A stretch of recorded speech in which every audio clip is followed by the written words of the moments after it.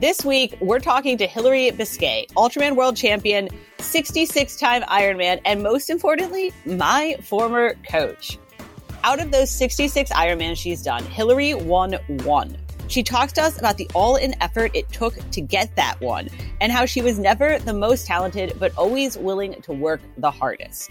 The former Olympic trials breaststroker once fractured her femur during a race and tried to crawl to the finish. And here's what she's learned since then.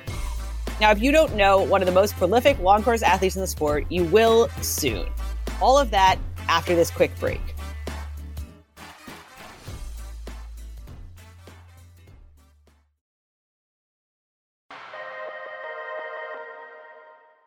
Power your next adventure with Outside Plus.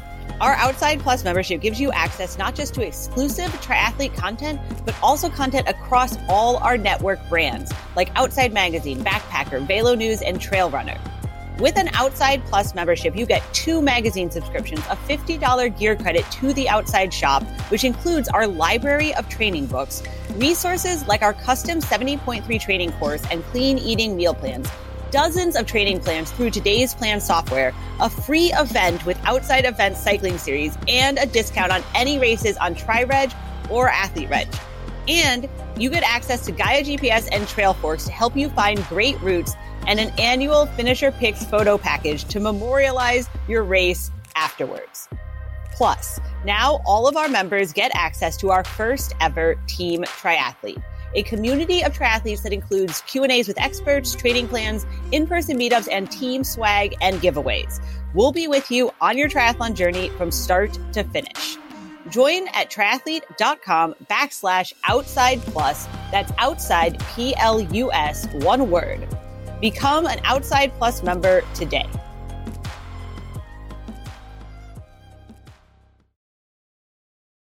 All right, this week we're talking to Hillary Biscay, Ironman champion, Ultraman World Champion. And Hillary, I looked it up, and the last one on record says that you had done 66 Ironmans. Is that still true? What is the full number of Ironmans you've done? 66 Iron distance races, because some of them were challenge events.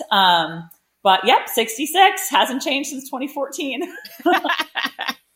Is it ever going to change, or is it just going to be 66 for the rest of your life? You know what? Maybe like in my 60s, I will re-enter the world of Ironman as a very, very mediocre, middle of the pack to back of the pack age grouper, but probably not before that.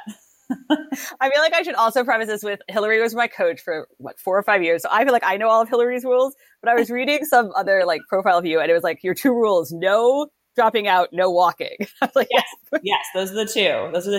And yeah, well, and it was no, you can't like stop or drop out unless you have either a broken right femur or a broken left femur. And this was actually my mantra, because I got that from an article that Scott Tinley wrote. He used to write this awesome back page article of Triathlete Magazine back in the day when I was first racing. And this is before he got really sort of, professorial, right? Like different way of thinking. But back when he was still like kind of really hardcore in the way he wrote and talked, he wrote this back page article of Triathlete Magazine that I loved. And one of the ones that I read back in my early days of Ironman racing, that was a quote from him, was that those are the only 2 reasons you should stop. And I like fully internalized that. And that was my like mantra. And I would tell my friends, like, guys, we're going to finish this race. Like, we're definitely going to get there. Like, I mean, we're not going to break our leg. Broken right femur, left femur. It's the only reason one of us wouldn't finish. And legit, I broke my femur during Ironman New Zealand and crawled for like 3 miles before they forced me off the course, disqualified me, told me I was done, that I had a broken femur. And I'm like, how do you know? How could you possibly know? Anyway, so that's the only Ironman that I haven't finished. That's not counted in my 66. Was when I got disqualified by the head race doctor and shoved in an ambulance with a broken femur. So, yeah. At what point were you like, oh, I'm going to crawl 3 miles instead? Like, I feel like most people, when you resort to that, you're like, yeah, I probably should drop out. It all came back to that dang rule, because having never broken a bone before, like, you don't know. All you know is that you have pain, but like that it's a broken bone is not like, I had pain and I felt this popping in my like hip. But what does a broken femur feel like? I had no clue. So as long as that wasn't verified, I still had to finish. And I knew I had plenty of time. Like before I collapsed with like 5 miles to go or whatever. I think I was on track for, mid to high 10. So I had several hours left and I knew I could get there eventually. Okay. So just to get, like, people who don't know Hillary now know Hillary. Like, I mean, when I think about it now, it's like slightly embarrassing to think of myself like crawling along the shores of Lake Taupo, like as if I was like at the finish line of some professional race and I was an age grouper. Like I was like, but I just had this rule in my head and I was just going to try to get there. Okay. You didn't actually, I guess you started out as a swimmer. Like you swam your whole life. You swam twice a day. You were also pretty intense about swimming, is my understanding. Yeah, I was intense about swimming. I was very intense about swimming. And so this triathlon was like a replacement for that. Well, I mean, not like a replacement, but I mean, kind of. Yeah, I mean, I swam through the Olympic trials in 2000. I graduated from USC in 2000, swam there, and continued swimming through August for the Olympic trials. Never was it like an actual Olympic candidate, but was just so thrilled to be there and have that experience, having qualified for the first time. But I knew then that like I had no career as a professional swimmer. Like I wasn't good enough. But I just loved it. I loved swimming so much. I loved the grind. I loved being part of the team I was on. I was on just an amazing team. A lot of people who did get to go to the Olympics that year. So I knew I needed to find another goal. And so started, running and doing various triathlon stuff just to have something to train for. How does one, you said you loved the grind. Is that just like a thing? Like, how did somebody learn to love the grind? I mean, don't get me wrong. Every morning, I remember in college my alarm would go off at either 5:15 or 5:45, depending on whether I was in the quote unquote fat group that week and had to run before practice. Oh man, you can imagine how college programs have changed. Yeah. That was what it was basically unofficially called. I was never like, oh hell yeah, I'm ready to get at it. Like get me out of bed. But, it's more, but yet when it was like the 2 weeks out of the year that we had off season, I definitely like didn't feel like myself and I didn't feel great. And so I knew that like I need that like routine and that a certain level of activity, maybe not like 5 hours a day, but like I needed that for my sanity, really. I mean, that was just the life that I knew. And that was how I knew I was like, I'm like my best person when I'm in that mode. Is it true you left the University of Michigan because you didn't think they were serious enough at swimming? Did everyone tell you that? Where did that come from? I mean, it came from somewhere, and I was like, "Wait, really?" Yeah, no. There's two things. One is I'm like a total winter wimp, and again, well, this comes back to my perhaps like questionable like mental state of mental health or something. But I did not do well with the like gray winter situation. I definitely had to get like a happy light, one of those things in my dorm room, like fake sunlight, because I was definitely a bit like, I guess depressed. I don't know. I was definitely not like at my best, like happiness wise. And, but yeah, ultimately, so that was definitely a factor. I came home the summer after freshman year and trained with the club team at USC and remembered how like, or just realized how amazing it is to swim outside in the sunshine. So that was one thing. But yes, the Michigan team was second at NC2As my senior year. So I was going into this program that was very high level, and I was a small fish in a big pond, which is exactly the way I like it. And so I was so stoked to train with all these athletes that were just so much more accomplished than I was and to like learn from them. And, I got there and we had this, wonderful, lovely, very nice man who was a coach, Jim Richardson. And he's just such a lovely person, but not at all, not at all a sort of hardcore, strict kind of guy. And he had all these kind of very talented athletes on his team that he had recruited that didn't have to train like I did. And there weren't any sort of like rules about attendance at practice and like, I'm going to show up every day, twice a day, whether I'm being paid for it with a scholarship or not, but not everybody was on that same page. And And so, yeah, it ended up that the end of the season, I mean, I was used to having only 2 weeks off the entire year. And at the end of the college season, I mean, there was like a month at the end of the school year or more where Emily Cox and I met by ourselves, like twice a day, and swam. We made up our own workouts and trained by ourselves. Like there was no team workout. And we did our own workouts until finally the men's coach, John Urbanchek, who was an absolute legend, it was so hardcore. John invited us to train with the men's team because the men's team was having training. And so Emily and I, for the last 2 or 3 weeks of the school year, got to train with the legendary John Urbanchek and the men's team. And I loved every second of it. And had he been the women's coach, that is right, I probably never would have left. But it was, I did, and whereas at USC, Mark Schubert was an absolute sort of slave driver. And he just, some would argue, was too strict and too controlling, but I love that at least everyone was on the same page and everyone was going to work their tails off all day, every day. And that whether they liked it or not. So I this is your thing. Yeah. Yeah. So, you said, you knew you weren't going to make it as a swimmer. So you started running, but trying to put it nice, you're not the most graceful runner. No, right? I'm terrible. I'm terrible. I am so not a runner at all. And now, I guess what I should say is when I started doing triathlon, it wasn't I had zero designs of I'm going to go and do this as a living. No, it was just I just want to train for something just to have, I thought I was just out there for fitness, basically. I never in a zillion years would I have been thinking I'm going to be a pro or anything like that. It was just, I wanted to have an athletic goal to get me out of bed. And it was, my last race was in August, and I looked and I found a sprint triathlon, the Hermosa Beach Sprint that fall. So I did that. And I had actually done that my senior year in college. So I had done that race once, really with just out of nowhere. I had ridden my bike for 5 miles before the race. So I entered that one again, but then I realized, triathlon season's kind of done. There's nothing for me to train for until next year. So I entered CIM and that year and trained for a marathon. So that was kind of how I started with running, just because that was the first thing I could find to do. Sure. Why not? Yeah. And then I did that. And then I loved it. And then the next month, I had a friend swindle me into doing the Catalina 50 miler with her. So I did that. And then Ironman, I had another friend, my cousin, I think really, he wanted to do Ironman Florida, and I had just done Catalina, which took me I think 9 hours and 40 minutes or something.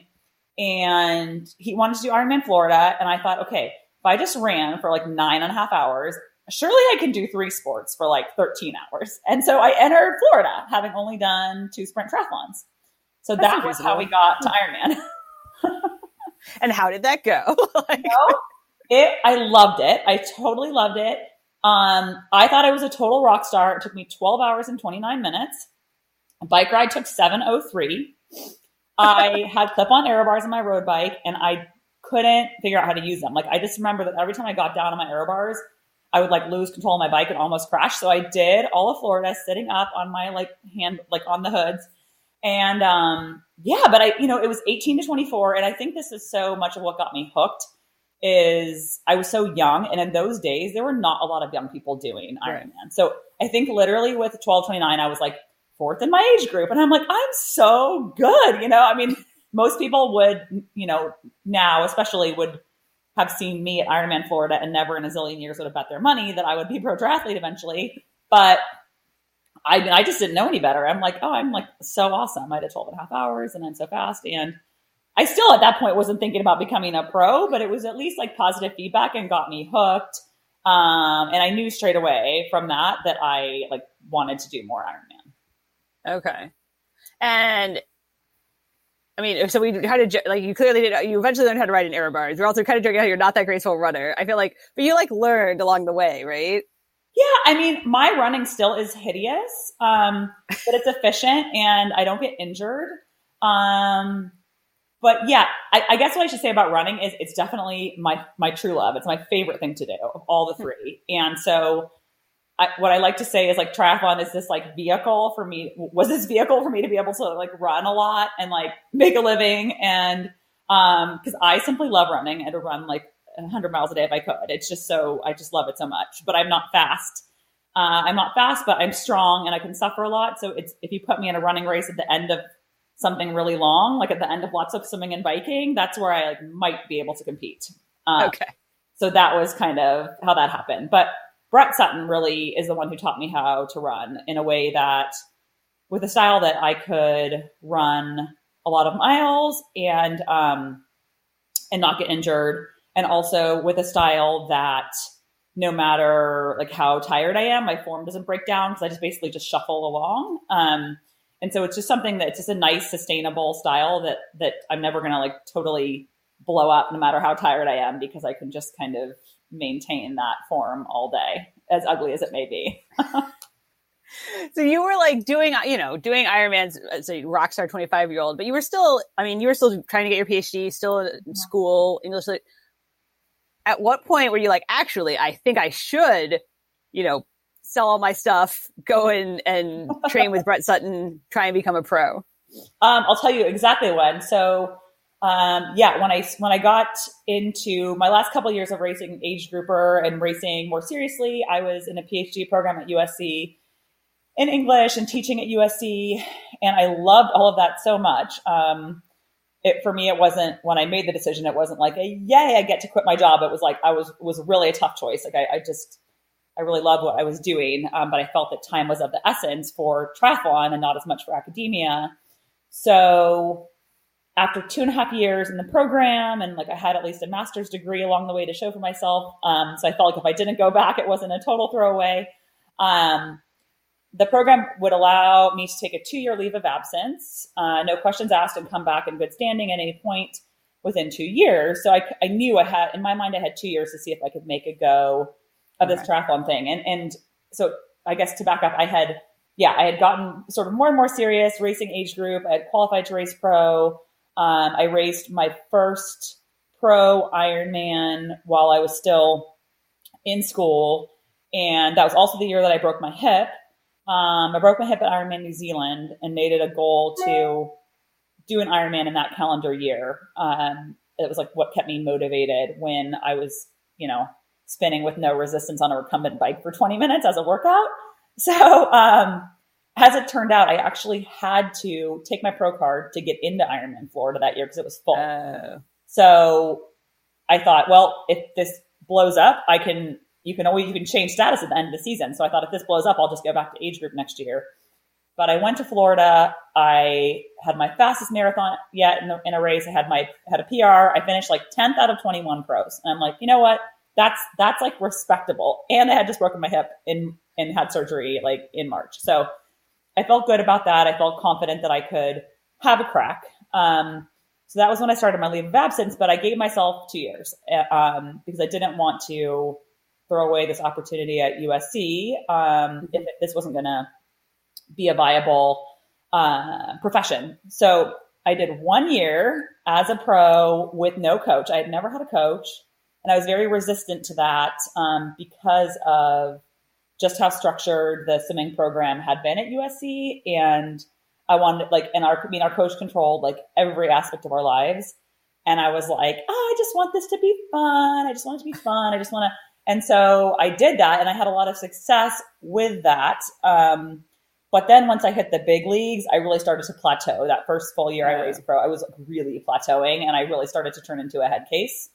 And like analysis paralysis, what should I do for my workout tomorrow? And I'd have a plan, and then I'd change it the next morning. And oh God. So never been there. No. Yeah. As I was saying that, I was like, oh my gosh, actually, like Kelly, well, this is what I do. But yeah, that was how I was. And so that then ceases to be fun. And it also ceases to be fun when you stop getting the results. So that first year, I remember I earned $3,500 in prize money, and I had one sponsor for $5,000. So that was my grand total of like triathlon related income, which obviously is not going to cut the mustard. So at that point I was like, okay, I have T-1 year left. Like we need to take drastic measures. And so I had a friend who was connected with Brett Sutton, and who's actually a really good friend who's an age grouper here who was like knew his stuff, and knew of Brett Sutton and Brett had coached him, and he had been as an age grouper to a couple of Brett's camps. This is when Brett was like, didn't even have an email account. I mean, you literally had to like email his wife to like get in touch with him in his hut in the mountains. Like, I mean, this was like old school. And no one at Ironman really thought of Brett no one thought of Brett as an Ironman coach. Like, he was an Olympic distance coach. He had one Ironman athlete. No, sorry, two. Elizabeth Christensen, Rebecca Preston. That's it. And so people just didn't think of him as coaching Ironman. And he was just like, this was very sort of off the grid to do this. But my friend Brent connected me to Sutto, and he recommended him, saying, I had been hearing stories about Brett Sutton for years, about how crazy he was and the things he made his athletes do and how strict he was. But that was like the polar opposite of the way I was living my life at that point in time. And I was like, I need to do this. I just need to go all in, because I literally have 1 year left, and this is like where the rubber hits the road. So I had this email correspondence with Brett. And thankfully, my friend who was close with Brett vouched for me. So he gave me a chance. He basically sent me an email, and he asked me for my whole history and results. And he basically sent me this email. And the quote was, well, the bike is shit, the run is shit, and for a swimmer, the swim is shit too. But I'm willing to give you a chance if you want to come to Switzerland for a trial. And I was like, thank you, sir. May I have another? Great. I'm coming. Packed up. I had moved to Bend thinking that was going to I had been hit by a car training on PCH in LA, and it was not good. So I had this PTSD. I had moved to Bend, Oregon, and I was training out of there. And I had just moved there a few months earlier. And so I put all my stuff in storage in Bend. I gave up my apartment and went to Switzerland. And that was how I joined Brett. And that was 3 years. But that next year, for comparison, I raced 6 Ironmans. I earned $27,000 in prize money, which was a ton at that time, a ton. I had to race my tail off to earn that money. But I think 6 Ironmans, and I think I was on the podium, I think I was top 3, 4 or 5 times. I don't even know. I can't even remember now. But it was like a massive corner was turned. And it was like midway through that season, I was like, okay, we're good. We're going to make a go at this. And that was it. I mean, that was kind of like Brett, say what people can say what they want about him, but Brett Sutton truly changed my life. And I am 100% sure that I would not have ever been able to make a career in this sport if I hadn't worked with him. You say you did 6 that year. You did another 7 the next year, 9 the next year. I mean, when you eventually won Ironman Wisconsin, it was your 9th race of the year or something crazy like that. Yeah. Because now, people are starting to talk more and more about people racing all the time. Mm-hmm. But some people have been doing it for a long time. Yeah, it was not a thing then amongst the professionals. It was definitely not a thing. I think it was just Peter Babrushek, really, and I doing that. But because I had 66 Ironmans, I won 1. So I'm not winning a bunch of races and earning a bunch of prize money. And also, I had sponsors that bonus to you for top 3, usually that kind of thing. But I really had to hustle to make a dollar because I wasn't just cashing in on these big wins and these big bonuses all the time. So I was really a journeyman pro. I mean, I was just doing what I had to do to pay the bills. And fortunately for me, I loved racing. So it's not this was a big sacrifice or a big imposition on my life. I was quite happy to race all the time. And that's what I had to do to make a living. And also, I tend to suffer, or I did as a swimmer, I really suffered from performance anxiety. And so I found for me mentally, one of the reasons I love triathlon is that wasn't as much of a factor ever for me, because I think there's something about having a race that's 2 minutes long and knowing that if you screw up one turn, if you glide too long into one turn, that's it. And there's so much pressure with that. And it really messed with my head. So that was a big problem for me as a swimmer. And I loved Ironman because I knew I could make the mistakes and then you make up for them. At the end of the day, if you're super fit, you can pretty much make up for any little mistake you make on the race course. But that said, I loved that the back-to-back racing, really took the pressure off. I was just another day at the races. This is what I do every weekend. And similarly, going into Wisconsin, having raced Louisville the weekend before, I was no one expects like me to do anything. Like, of course, like no one expects me to like win this race. No one expects anything at that time. Definitely no one expected anything of you having raced an Ironman the weekend before. And I love that. I love that it like really took the pressure off because like I do my best with that, like in that kind of setting for sure. But did it ever, I mean, so like mentally pressure is one thing, but then physically, literally, you still had done an Ironman a week before. I had, yeah. And it definitely didn't feel great. I would like definitely, the run typically like legs the bike would be a crapshoot. Like sometimes it would feel okay the second week and sometimes it wouldn't. The run always felt like not so fresh. But you don't have to be like, I mean, in those days, you didn't have to be super speedy to like, I mean, when I won Wisconsin, granted it's not a terribly fast run course, but I think I ran a 3:24 or something, or 3:25 around there. So it's not, we weren't like, it wasn't requiring a ton of like speed per se. You just had to be strong and be able to just like hold a pace all day. So, so yeah, it physically, it never felt like amazing, but I will say I would not rest a ton into the first. Seto never rested us a ton, but so we wouldn't have a lot of rest going into the first one, and I think that helped. Had you done a long taper into Ironman number 1, I think number 2 would be really brutal. Oh, interesting. But I remember when I won Wisconsin, I was 4th in Louisville the weekend before, but like we were all super close. Like I've had a taste of the win that weekend for sure, and even though I was 4th, it was actually quite a close race, and I came out of there like having some good confidence for the following weekend. But so I had basically my point is I had 2 quite good Ironmans in a row. And that weekend before Louisville, I will never forget, I did Seto's famous 800 set on the track, the 800 plus 200. I usually would do like 30 repeats of that. The weekend before I did 42. So I did a full marathon on the track of intervals, 42 times 800 plus 200 float. But it's straight, right? So that's a straight marathon. Right. Recovery is the 200 float. And that the Sunday, next Sunday, Ironman Louisville, the next Sunday, one Wisconsin.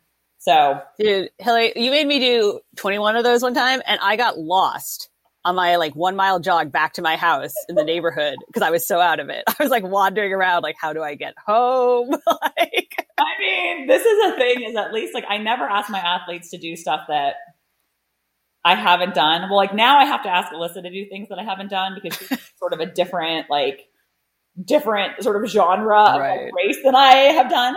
But besides that, I'm usually like, I can at least say that for myself. Like as much as like crazy some of the things I ask my athletes to do are, they always know that I've done it, or I've done something like way worse. So that's good. It's always reassuring, I think. So the thing about winning Ironman, like you said, you only won 1 out of 66. But besides the 2 years you gave yourself to see if you could make it as pro, you also had like a deal with Sudden, right? For like 3, like give me 3 years on your squad, and that was like right at the end, right? And I think that was sort of like, all right, well, you did it, you won one, like you're done now, right? Like, I totally forgot about that until this moment. Until you said that, and it's funny because God, I was talking with somebody, I think at camp, somebody was asking me about this. Oh, I was talking with Kara about this at camp, and but I forgot, and I was telling her how he basically like fired me at the end of 3 years after I won, but I had forgot that he had said 3 years at the outset, give me 3 years and you'll win an Ironman. And that's right. I literally won. Like it was like the 3-year mark. I joined him in September of 05, and September of 08 was when I won Wisconsin, which is bananas. But yeah. And then after that, he was like, okay, like, see you later. And I had just turned 30. So, and I was like more motivated than ever because I had been, I mean, really living, eating, and breathing that like Ironman win. I had been close like a handful of times, and so I really just like lived to like get that win. And at Wisconsin of all places, that was my race, and that was where it was going to happen. And so I'd finally done it after like all these like years of like, I mean, being in Sudden camp basically for 3 years. I mean, this is like your entire life. Like everything was dedicated to that moment.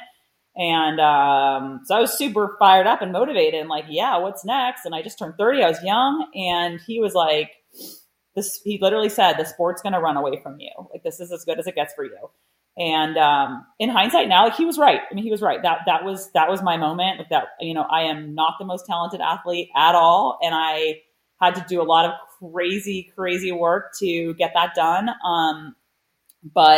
And he's right. The sport did run away from me. Like once again, he was right, but I wasn't ready to be done then. I just loved it too much. And so I had to move on and like find another coach, other coaches, and find a way to keep competing. But that was really tough because part of Sutton's magic is, I mean, as it is with any coach, but especially with Brett, because of the nature of the things he's asking you to do are just so kind of out there and hard that like, it requires like 100% buy-in. And so I've just spent 3 years just like 100% doing whatever he wants. And like everything he tells me, like I take that as the word of the law. Like, you know, you have to believe 100%. And so to go from that to, okay, now I'm going to decide to think that Brett's wrong and I'm going to carry on and like prove that like I'm not done and whatever. I mean, I raced like shit for like 2 years, basically. I mean, I had a couple okay races, but those were, I mean, every time I was on the race course, like his words are like playing in my head. I mean, talk about it was, and when things got tough, I'm like, he was right. You are done. Like, I remember just being out there on the bike, and the story of my life on the bike, typically like on a not good day, was that just like I come out of the water first usually. And so if I had a good day, I could hold that on the bike for some time or even the whole time. But on a bad day, I'm just like watching people fly past me on the bike. And I just remember so many Ironmans where I'm watching people ride past me like one at a time, and like Brett's like words just repeating on a loop in my head, like, you're done, this is it. Like, and he was right. And and I mean, and that was really hard, like overcoming that and like flipping the switch in my brain that went from 100% buy-in to his, you know, he's the authority, to then trying to like overturn that. And that was super tough. So what did you do? You know, I think it really just took time.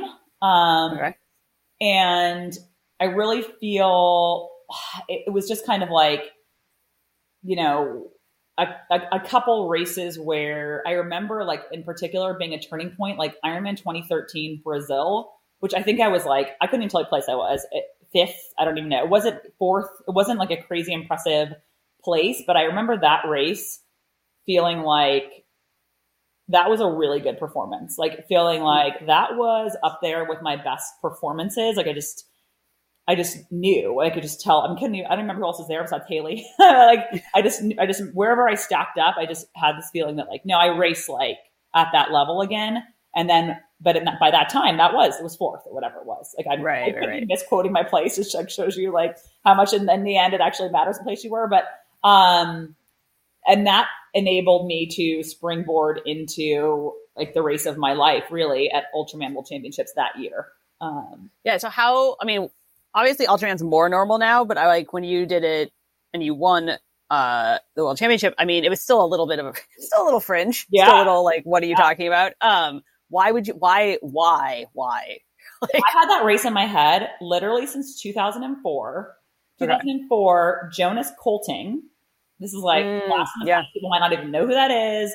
He was a Swedish pro. He's won Otillo a bunch of times. He's super involved in the world of swim run now. So people who are swim run folk will know Jonas Kolting, but he was quite a talented pro. I think his best result was like second at Ironman New Zealand, but we became really good friends. In fact, I had a massive crush on him back in the day. And he would come through Southern California to train some, and we would train and that kind of thing with Jorn Anderson. And I'm just really dating myself, all these old people.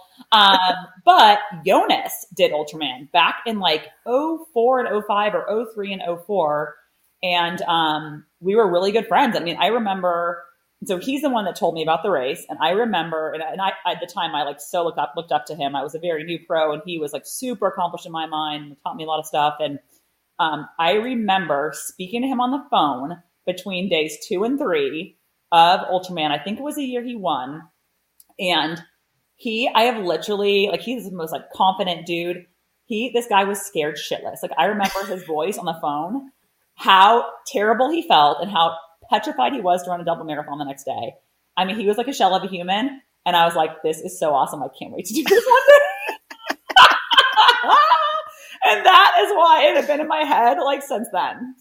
And So I did it in 2010 for the first time, because I had literally wanted to do it for years. And by 2010, I was like looking for a new challenge. And so I tried it then. But yeah, it was all because of Jonas that I had it in my brain. And once I had a taste of it in 2010, and we had a ding dong battle, there was 2 other like really strong women there. And we had a ding dong battle. I ended up second. I made some like really critical errors, and I've had some very, very tough times in that race. And I definitely, after that, I knew it, unfinished business, and I had to go back. And it took me 3 years to get back there because it was so traumatizing. Like it was so hard, so hard. Oh. How, like, what, I mean, if you're already doing crazy training, right? Like the stuff you're doing is already nuts.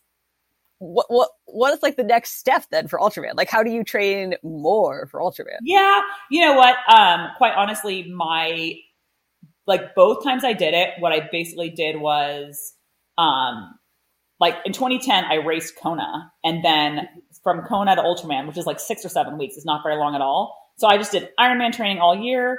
After Kona, flipped into Ultraman mode. So it was like Ultraman mode for like 6 weeks. And that just meant, the way I did Ultraman training, and the way I train like most of my athletes for Ultraman as well, is it really is Ironman plus. And it's the plus is these 2 to 3 day massive blocks that you do.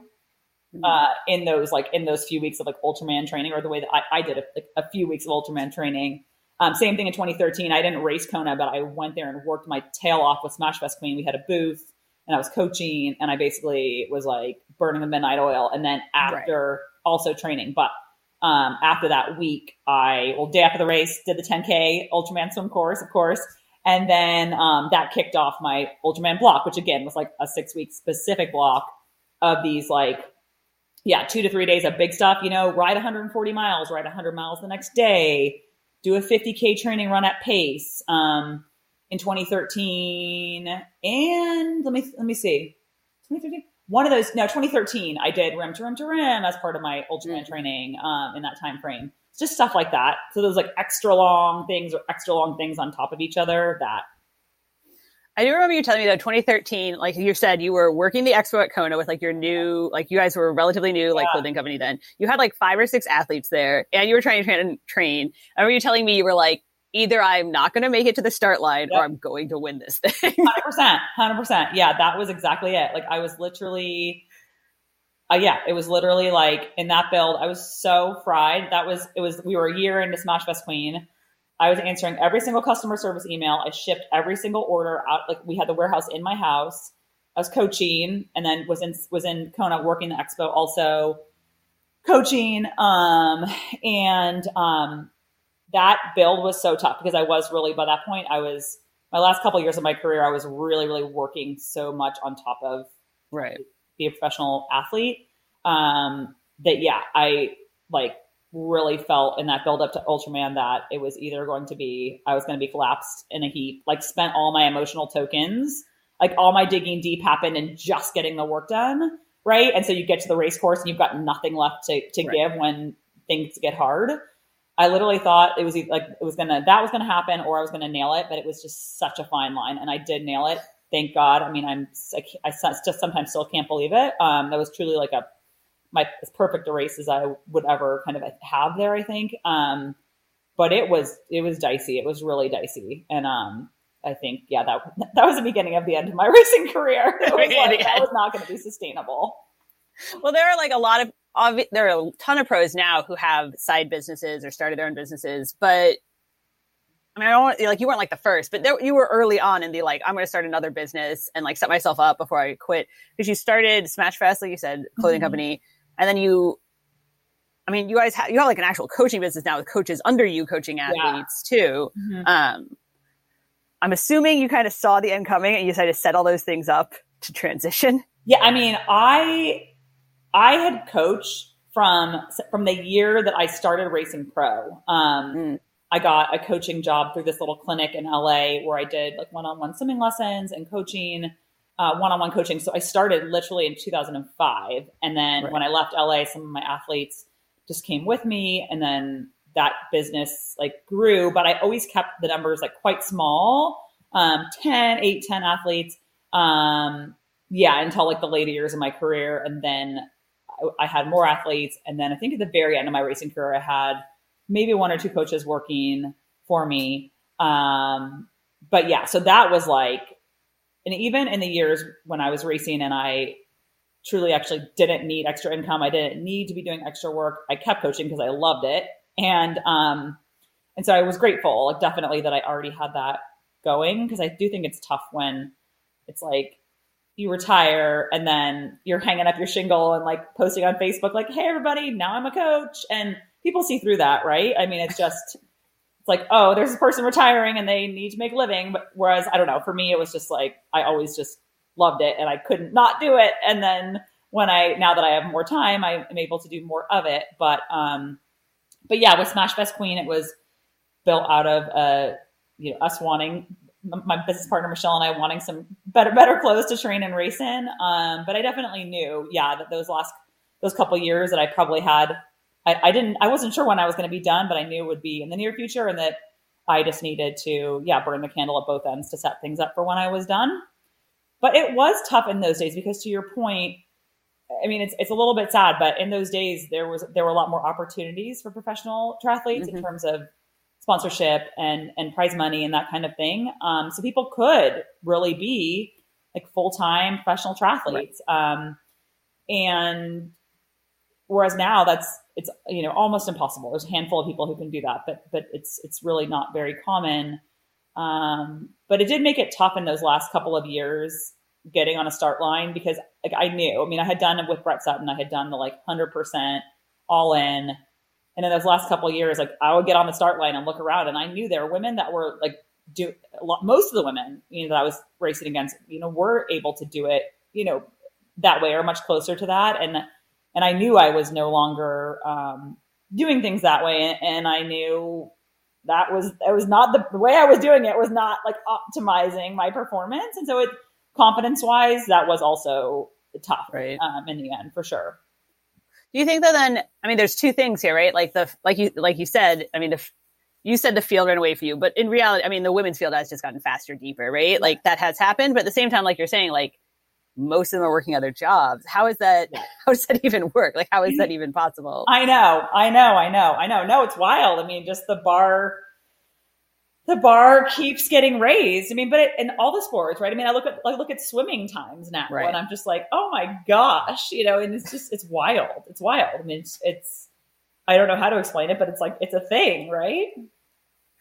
You actually raced the 200 breaststroke, right? Yeah. What was your best time then? Two course meters, 2:33.75. It's still my password for like various internet accounts. So yeah, so I remember that time. What could you do it in now? Oh my gosh. I mean, 3.5 minutes, maybe? I don't even know. Okay. I actually sometimes have a dream that I'm like, have to race the 200 breaststroke. I had a dream, now that you're saying it, I had a dream the other night. Really? Haley. And I think she was like, you could go like a 2:45, couldn't you? You could just do that, right? And I'm like, are you kidding me? No, not even close. Probably a minute slower. My feet don't even turn that way anymore from running. Like, it's like, I don't even have that like flexibility anymore to do a proper like breaststroke kick. I mean, I do it like to loosen up, but I couldn't even effectuate like a good breaststroke kick anymore. So what is your actual, like how, I know when you retired, you were still training like 3 hours a day, right? So like how much are you actually doing now? What is your training regime, your goals? I would say like my average week is like 50 miles of running ish. And then if I'm lucky, I get in the pool for 3,000. I haven't gone for a month because I didn't want to get COVID, but I try to do F45 twice a week for strength. I'm just like a little concerned about being locked in a classroom with people and not in masks. So, that's my normal is last year was the first year ever that I counted my mileage for running. Cause like I don't do Strava. I don't even like Mike and I share Garmin. So I don't even like keep all my files on Garmin or anything, but the one thing I did last year was I recorded all my running miles. In a Google, like on paper, like what was that? Like on paper, you like wrote them down so I can tally it for me. And it was, so every day, all I wrote was like the number, just like not the workout, nothing, just like how many miles. And I did it for a whole year. I've never done that before. But it started because I did a like 5K run streak. So I did 7 months of 5K a day. So January through July, I did that. But anyways, I ran 2,448 miles last year. So whatever that amounts to, I like to say it's a lot, 50-ish miles a week. And every Tuesday morning, I have a group of pals and a couple of athletes that we coach that I do a track workout with. And we've done it for like 2 years straight now, every Tuesday morning. During COVID and we were locked out, we did it like on a street downtown that's like kind of flat. 5:30 every Tuesday we meet. And like this week we were 9 ladies strong. I started out with 2 of us. And I set the workout every week. We do track, and that's Tuesdays. And then with that group, I also often do a tempo run or long run. But yeah, I'm like in no kind of shape at all right now, but I have to force myself to do hard stuff because I would just run easy miles all day. That's my choice of activity. Easy miles all day, every day. If I had all the time in the world, I would do like 4 hours, but I don't. So really it amounts to roughly that total of activities.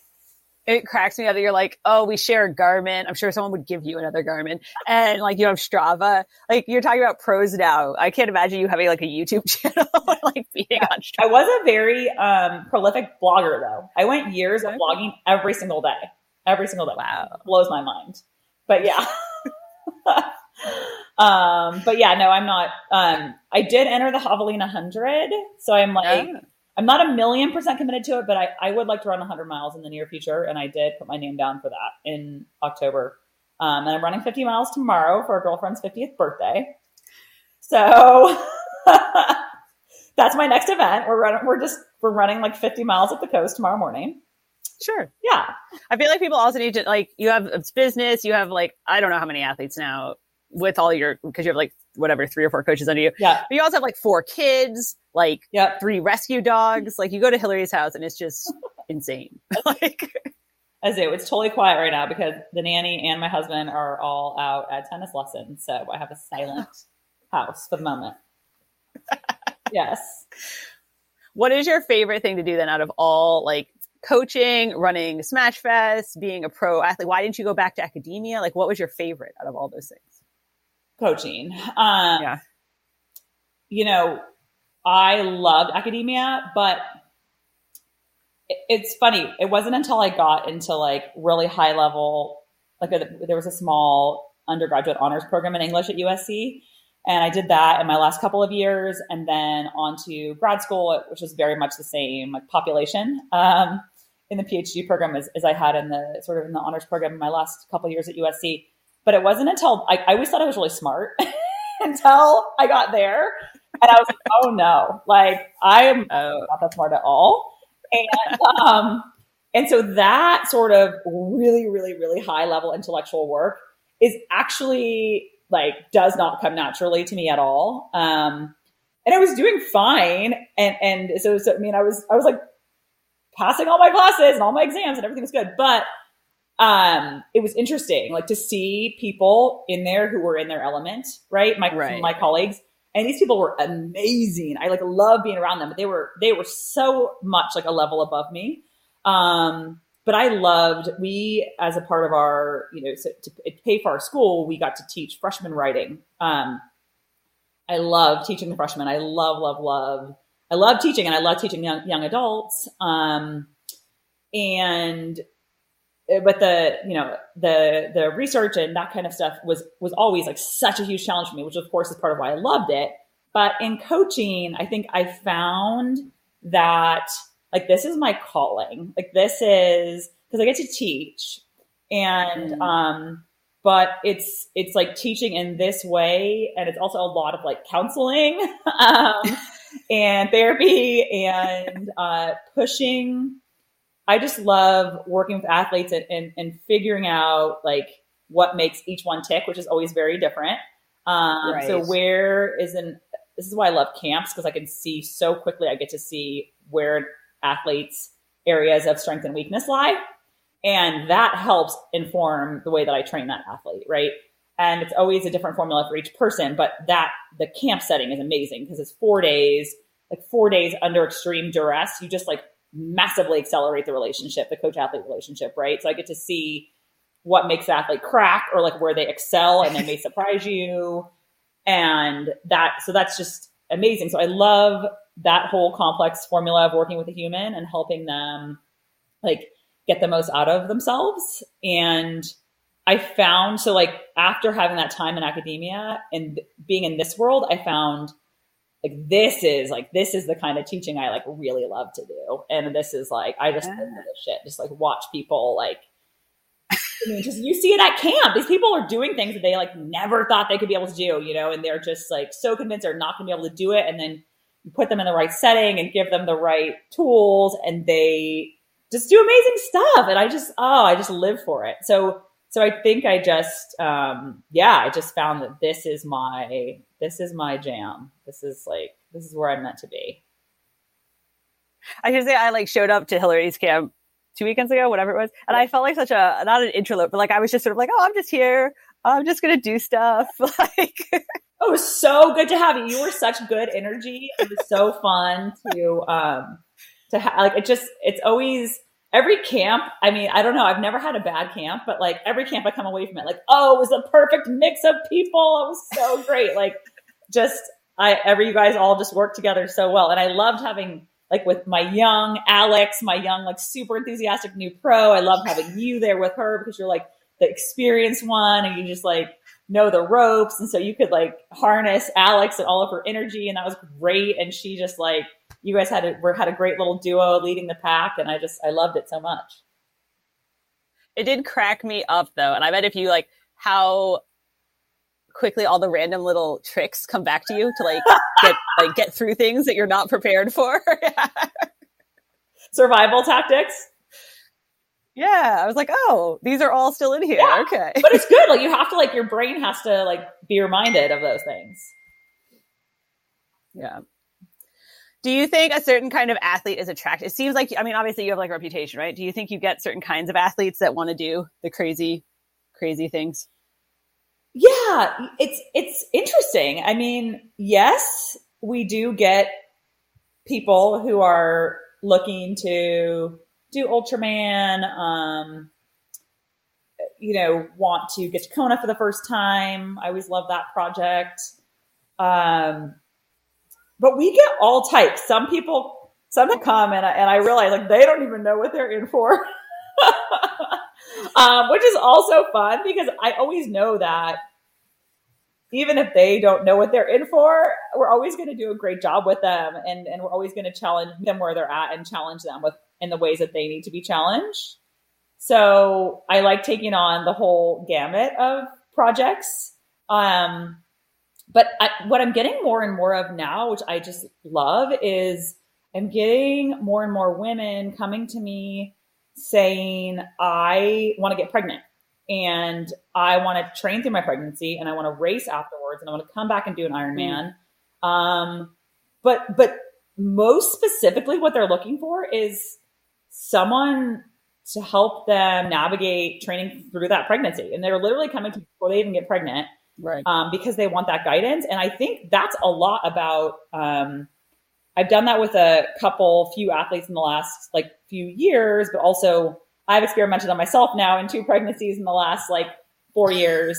And really, I learned so much like through my experience and then the experience of the athletes that I've watched go through it. And I think these women want someone who is going to be smart, of course, but also not like baby them. And they want to still race when they're pregnant. They want to come out of this as fit as they can and they want to keep that sort of part of their identity alive during pregnancy, which I think is so crucial. I think so many women that are like, I hated being pregnant. It's because they like gave up their life to grow the human. And I think people just kind of don't realize that they can maintain so much of the things that they enjoy doing during that pregnancy. I have an athlete right now, Maisha, who qualified for Kona while pregnant in Muncie this fall. Oh God. Just like, 6 weeks pregnant.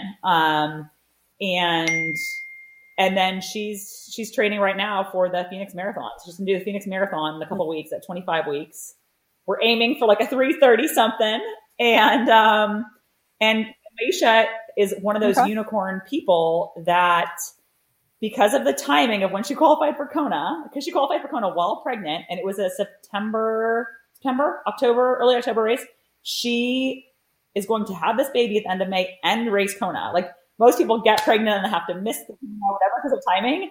She actually gets to race the Kona, and it was going to have like 3.5 months to train for it, which is amazing. Huh. Do you think you're seeing more and more? I mean, it's certainly a growing trend, right? Do you think you're getting more and more of those women just because it is getting? I mean, we're seeing so many pros do it now. We're seeing like I'm sure like those women too are helping people think that this is you don't have to be done or retire, or that you can still train a race when you have the kids and that kind of thing. For sure, I think, and that was like not a thing when I was racing either. So that's amazing to see so many women doing that now. All right. So what else is next? I mean, we've obviously just said you do all these things, but what else is next? What is on your horizon? What should we expect from Hillary?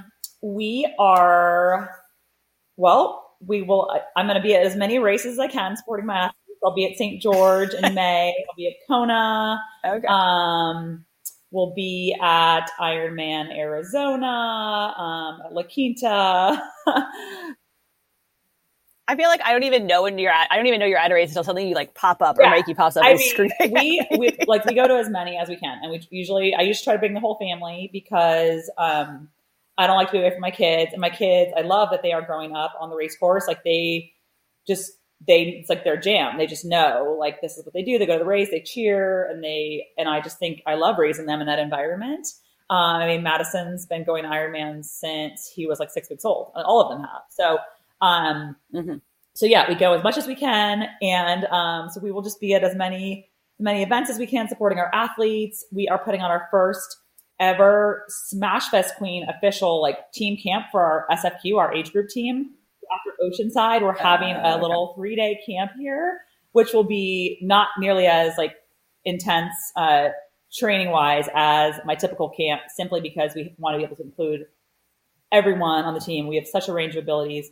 Also, we have a number of people who are going to race Oceanside. So they're going to race and then we're going to do the camp. So it's going to be mostly social, lots of movement, a couple workouts we can make hard if they want to.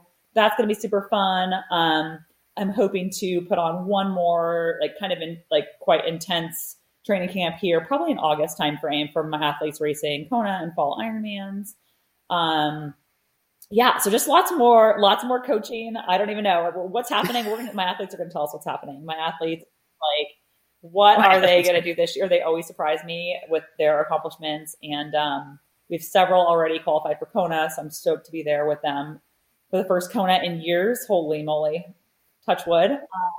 I know. I wrote an article and I literally say knock on wood. I mean, I'm like, I need to book my place though, because I feel like it's already crazy because there's going to be like double the amount of people racing. Oh yeah. And I need to find a house for like 7 people. Oh yeah. Good luck. Good luck with that. But we are already locked and loaded for St. George in May, which I'm very excited about. Very, very excited. Are you going to? Yes. We'll be at all of those. I think St. George will be really fun. I'm actually pretty excited about it. And then what is out of all of you said the athletes are determining what you do. What's the craziest thing someone has planned right now then? I feel like, well, there's Alyssa, but I feel like I can't say it because I don't know if she's announced it. And it's actually for 2020. Well, yeah, I don't think she's announced that she's doing it. But Alyssa, for reference, has done we had her on before. She did the FKT on the Appalachian, not the Appalachian Trail, the long trail. She's crazy, Dan Beaver is racing. I mean, his schedule is like Ultraman Arizona, the St. George World Championships, then Ironman Texas, also Ironman Wisconsin, then Ironman Kona. And there's one or two, I think he may be also doing Oceanside. There's 1 or 2 70.3s in there. So I have people racing schedules like that. I mean, Maisha doing her Ironman Hawaii 4 months after having her first baby is going to be amazing. I mean, I just never know. I mean, they're seriously, they're always just outdoing themselves. So yeah. Oh, that's one more thing. We'll definitely have, for those who are interested, we did our first ever running only camp last fall. we traversed the Backbone Trail in LA over 3 days. So 68 miles with, it was like 17,000 feet of elevation. We did it over 3 days. We did point to point. We are going to do another trail running camp like that this fall, November timeframe, just like we did last year, because that was a raging success. It was so much fun, so social, but also so challenging. Because like when you're on trail, right, we were going like, you know, you're going long, so you're going kind of a like cruisy pace, and so unlike the other two sports, like people literally could talk all day. Like it was wild. Like we had such bonding. It was just the best ever because we all shared so many hours on trail, and you're like talkable the whole time. So it was this most fun camp. So I mean, most fun camp. Here's my question though. Like I've run the Backbone Trail. I've run it. Well, okay, so I've run the Backbone Trail and I've run with you. How many times did you fall? I never fell. It's amazing because I trip all the time. Okay. I don't think I ever fell though. I mean, if I did, I'm not even remembering it. So I really don't think I did. We definitely had a couple people fall and draw blood, but it was like nothing terrible, nothing really terrible. So that was amazing. Yeah, it was really, that trail is so freaking beautiful. I mean, it was really epic. It's also like super technical. So yes, but like I said, we were not like Kelly, the pace at which you were running that was not the pace that we were going. So that is part of why we stayed upright. So but I think this fall we're going to we definitely want to revisit Backbone because it was so cool. But because we have so many of the same athletes who want to come this year, we can't just like redo Backbone. So I think we will do something out in the desert this in November. So base ourselves out of like Palm Springs or Palm Desert and do 3 different sort of memorable jaunts in that area. I feel like you're always making up things, you know, making up. Gotta keep it interesting, you know. Last year, right before COVID, I had wanted to do the Catalina Swim Run and the LA Marathon on back-to-back weekends. And everyone else in the world thought it was stupid. And I was like, Hillary would have thought 100%. It was smart. and yeah, like you said, little did we know that the world was going to end. And we should have been banging out all the races we could because it was going to be a while. Yeah. Well, thank you so much for chatting with us. And I feel like everyone's gotten like a full glimpse into Well, it helps that you remember things about my past that even I had forgotten. So thank you for the refresher. Because when you told me right before we started this podcast and we were talking about my racing, I was like, oh my God, do I even remember it anymore? So I'm glad you had these cues for me because there are things that I had forgotten. So that was very helpful. Thank you. There you go. Always fun to chat with Hillary. Thanks for joining us. And thanks to all of you. Keep training and keep listening.